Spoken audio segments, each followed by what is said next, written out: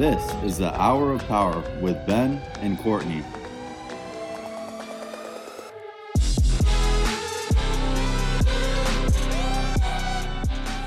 Hey guys, welcome back to episode 21 of the Power Pod. I am Courtney. And I'm Ben. We are your hosts and we are bringing you this episode. It is titled The Pyramid of Progression. Now, this is a really important episode for anybody who is in the middle of acquiring new skills, who's practicing new things, who wants to put themselves out there and be able to train and put themselves in a position where they're going to be in a competitive market or they actually are competitive athletes. And I'm bringing you this session because this is something I went through as an athlete and I was taught as a coach as well. So I coached swimming, competitive swimming for about 15 years. I actually raced swimming competitively for probably about 7 years prior to that. And I raced at state and national level. And I really want to share with you some of the real key pointers and mindsets and practices that I learned as an athlete and carried on through coaching. And it has actually helped me all the way through my life because everything that we learn as teenagers and in that kind of preparation phase is actually really important for adulthood. So here we go. Here is the pyramid of progression, how you can go from average to above average or even above average to elite. Let's go.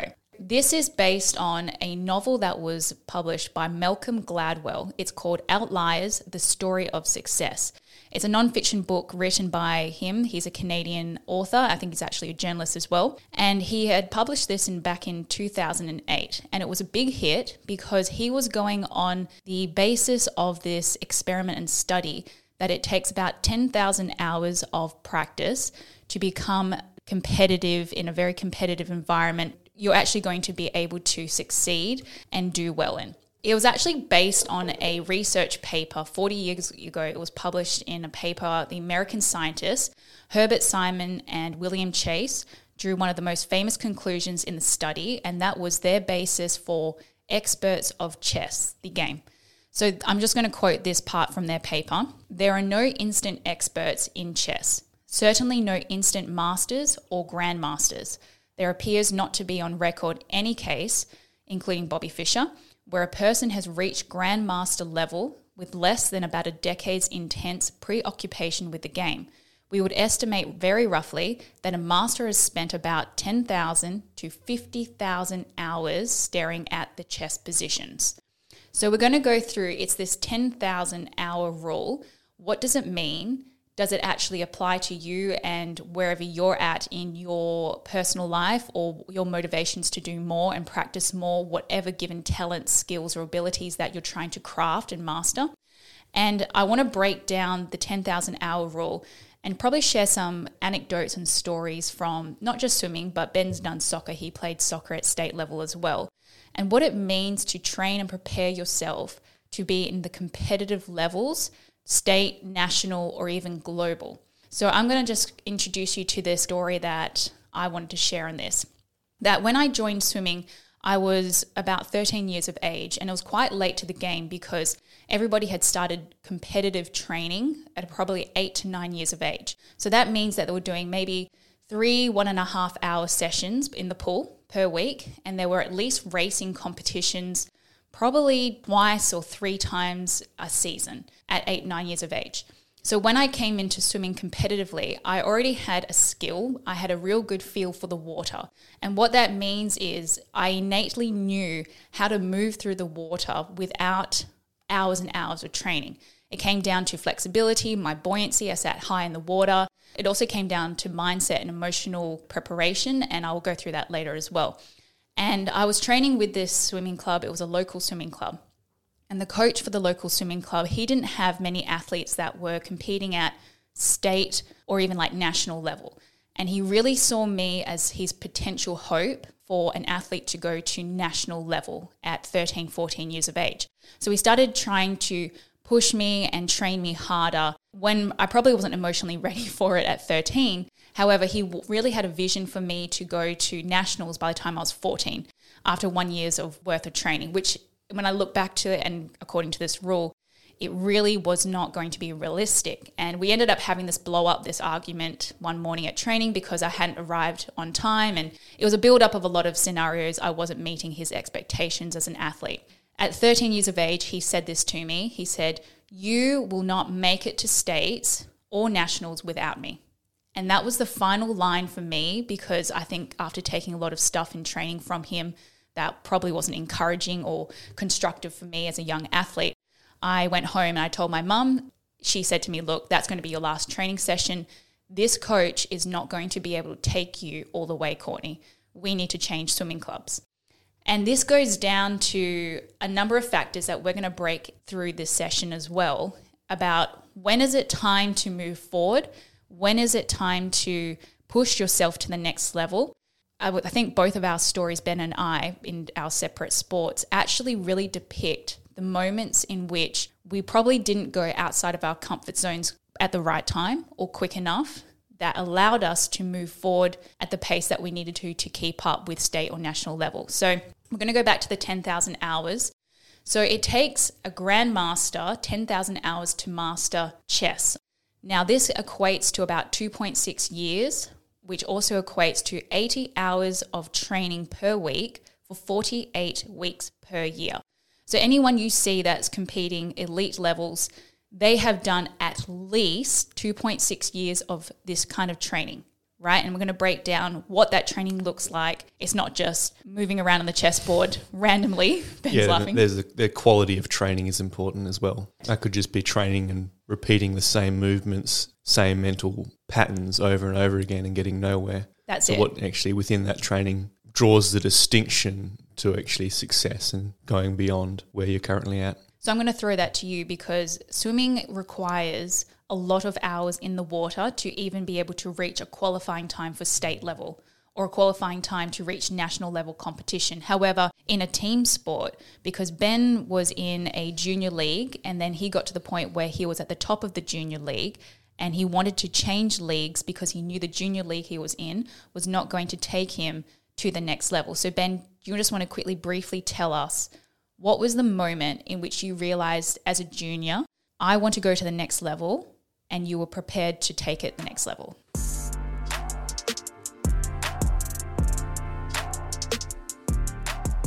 Well, it was actually a bit after the junior level, because I, at an early age, was playing in a Christian league because they offered game times on Saturdays as an alternative to Sundays. So that worked with my parents and their availability and being able to still play and also maintain other things that they wanted to do. At an early age, those two different leagues were very comparable. Like I do recall going with Dad and watching some of the Sunday league games and, you know, looking at the quality and just watching the players and the coaching and the environment. So right there, your dad or you, who made the decision to go down and watch Sunday games? I mean, Dad might have led the way because he would have been wise enough and smart enough to foresee that we need to do that. But obviously I was invested in soccer and was showing an interest and wanted to pursue that and made that clear with him. And at that time, they were very comparable. It ended up being a better option for me at that age to stay in the league I was in, which was good. It was still a big pool of people and plenty of competition at that level to grow and to improve. I can recall even in my own mind that the way I would sort of work is you pick out those different players on different teams, and there's just that measuring and that hierarchy, that ladder that you have almost in yourself where you're like, oh, this guy's probably this good and I'm this good, and you're trying to figure out where you sort of fit in the pecking order and trying to pick off the next person. Yeah, I would say pick off the next person, but how do I improve and get to that level, and how do I want to match that, and how can I pick up on those skills? And whether I thought that through that clearly, it's still happening in your imagination.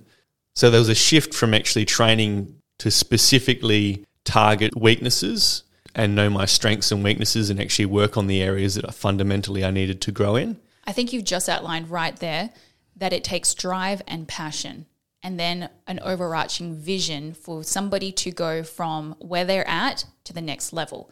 Whether or not you were aware and can put that into words, however, your dad was supporting that. And secondly, you were the driver, the passion, the vision creator for your soccer career. So it was you that was the one that was probably, you didn't have a vision board. However, inside your mind, you had your own internal vision board. Yeah, you don't necessarily have the language to describe the mechanics of what's going on in your imagination. But obviously all things stem from that imagination. Life is actually lived from that place. And I think sometimes imagination is sort of as just childish and it's something you grow out of or can be. No, definitely not. I think some people can think, I think some people can view it that way, like that sort of fantasy, but it goes beyond just playing make-believe when you're children. Like that's where I was talking about, was going to go into earlier. When I first started playing, it was... I would just dress up in my backyard. I'd put my socks on, and in my mind as a child, I'd be like, I'd be playing the whole World Cup in my backyard. I'd be this team, and I'd be this player, and I'd be using the trampoline. And so you're envisioning your inspiring yourself. But there it was more just a place of play, and then it got to a point where actually playing competitively, and you're in a team, and you're again understanding all those different dynamics of the team and where you want to fit in, what role, position you want to play, and that's when it started taking. Obviously, it takes another turn and then it gets more specific, and then I'm actually... And also you're learning drills, and it's beyond me just playing with the ball and figuring things out. You're actually getting coached on what are specific drills that improve specific techniques, scoring, different drills around dribbling. So basically, let's break that down, because as a coach for 15 years, I would already identify that this individual, looking at you as a young person, you have the internal drive and passion to inspire yourself and push yourself. And that is already a number one key that we are looking for when we're coaching athletes or anyone who wants to succeed. And what happens is sometimes parents or these outlying factors start to actually drill down on that imagination and that inspiration. Because had your mum and dad really encouraged you to keep playing and dressing up like Liverpool or whatever English team you were supporting at this time, they would have really inspired you and driven your inspiration. I think that your level of belief in yourself would have increased. And that is always the next bridging factor for an athlete or any person out there who wants to go to the next level. You need to back yourself, because sometimes there are people out there who won't necessarily back you. They don't see what's inside of you. Only you know what's inside of you. Other people can buy into that vision. It's all about how you communicate that, how you live that out. However, we are the ones that need to drive ourselves, and it's that strong character, that innate talent that's within the person, combined with the character, the vision, and the passion that causes people to stand out from the rest. And I want to actually say this because this was part of that Outliers, the Story of Success book. It says, no one succeeds at a high level without innate talent. So he writes, achievement is talent plus preparation. But the 10,000-hour research reminds us that the closer psychologists look at the careers of the gifted, the smaller the role innate talent plays, and the bigger the role preparation actually plays. In cognitively demanding fields, there are no naturals. Nobody walks into an operating room straight out of a surgical rotation and does world-class neurosurgery. And this is where we want to turn it into not just 10,000 hours of practice, the 2.6 years, it's actually 10,000 hours of deliberate practice. So what that looks like in the pool, as an example, I would be coaching athletes. Say one athlete wants to aim for a 400 freestyle. 400 freestyle is a mid-level distance actual event. And I'd be looking at them and I'd be looking at their body type. Is their body type long, lean? Do they have the endurance? And then do they have big feet? Do they have big feet, big hands? That actually plays a big role. Are they buoyant in the water? Do they sit high in the water? So there's some factors that we can control, but an athlete can't control how they're structured, their bones are structured. Genetic makeup, yeah. That's already predetermined. Well, to a degree. I mean, you can work on it and you can build upon the frame that you've already got. Yeah, but you can't change it. Yeah, the exact You're already frame. born with that. And so there's ways to work with that and ways that you'd be working against it. However, if this athlete I was looking at was training for a 400 freestyle competitive event, I would be training them to be able to do, 4 100s or break it down 850s at certain pace. So they're having to do deliberate practice to emulate that race. And it's the same as soccer. You were doing deliberate practice and skills, routines. It wasn't just jogging up and down the soccer field, bouncing a ball on your feet. It was these deliberate skills and practices.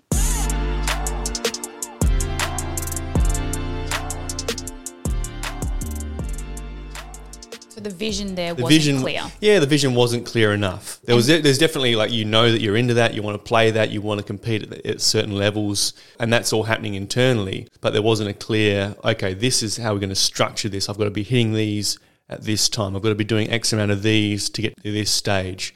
Looking back, I should have started that process earlier. So really like in your 14 to 16, you want to be really structuring things differently. You want to be pushing for the age group above where you're at. If you're 16, for example, you don't want to be pushing into 18s. If you're 18, you want to be pushing into like the reserves team. So you're playing with 20-year-old plus men. Again, raising that standard at an earlier age so you're really equipped to, because that's actually what's going to, I think, provide the difference when you get to those elite levels. You've got that quality. That was really the distinction, is the quality. The drills don't change too much, because a lot of those drills at that level sort of filter down. So people see that, they pick up on that, you know, it filters down to a state level and then also to a club level, because people are observing these sorts of, you know, what are they doing at the elite level? You know, if you've got your coaches in just state or your coaches at club level, that's what they're looking at. Okay, so you've identified right there, it is very dependent on the person who is training you, the coach. The coach is the one that sets the standard. And I want to interject there because when I was a swimming coach, I had Grant Hackett, athlete, Olympic champion. His coach, Dennis Cotterill, said to me when I was at a conference one time, Courtney, you set the bar for your athletes. It's not your athlete setting the bar and then you will try and do the training programs for them. And what I want to break that down is I always had programs that were tailored towards the top athletes. So I never tailored the program to the mid-level bottom athletes. I always tailored the training sets and training programs for my top athletes, and then every other athlete that was underneath, they were already going to be taken care of because the overarching program was for the top athletes, and everybody will naturally rise to that level. Everybody will naturally rise to the level that's above them. And that goes back to the original story I told where I left the swimming club, the local swimming club I was a part of, the one the coach told me I wasn't going to make it. And I went to a state and national level swimming club here in Western Australia. They had multiple Olympic athletes, multiple national athletes, champion athletes. And what happened was within 9 months, I was swimming state level compared to where I was before. It took me 9 months. Whereas if I had stayed in that other swimming club, the local one, it might have taken me a year and a half. That's if I still felt passionate about swimming, because now I was being inspired. I was being inspired because I could see the Olympic level athletes. I could see what it was taking to be an Olympic level athlete. I could see them in the pool. I could see how they were diving off the blocks. I could see how they were training. They would do 2-hour sessions. I could see what they were doing in the gym. I could see how the coach and them were interacting. And instead of it being behind closed doors or somewhere far off, I could actually see and add to my own vision how I wanted that to play out for myself as an athlete moving forward. And I think you actually identified that before. You would watch on the Sunday games these level of athletes that were above your level, and you were already adding to your own inspiration and your own mindset. That is what I want to do, and that is how I want to move forward. So my next question would be, for anybody who is watching or listening, whether it's photography, videography, whether you're studying as a student at university, you always want your level of proficiency to increase. You always want to grow your talent, your skills, your abilities, because it allows you to become marketable.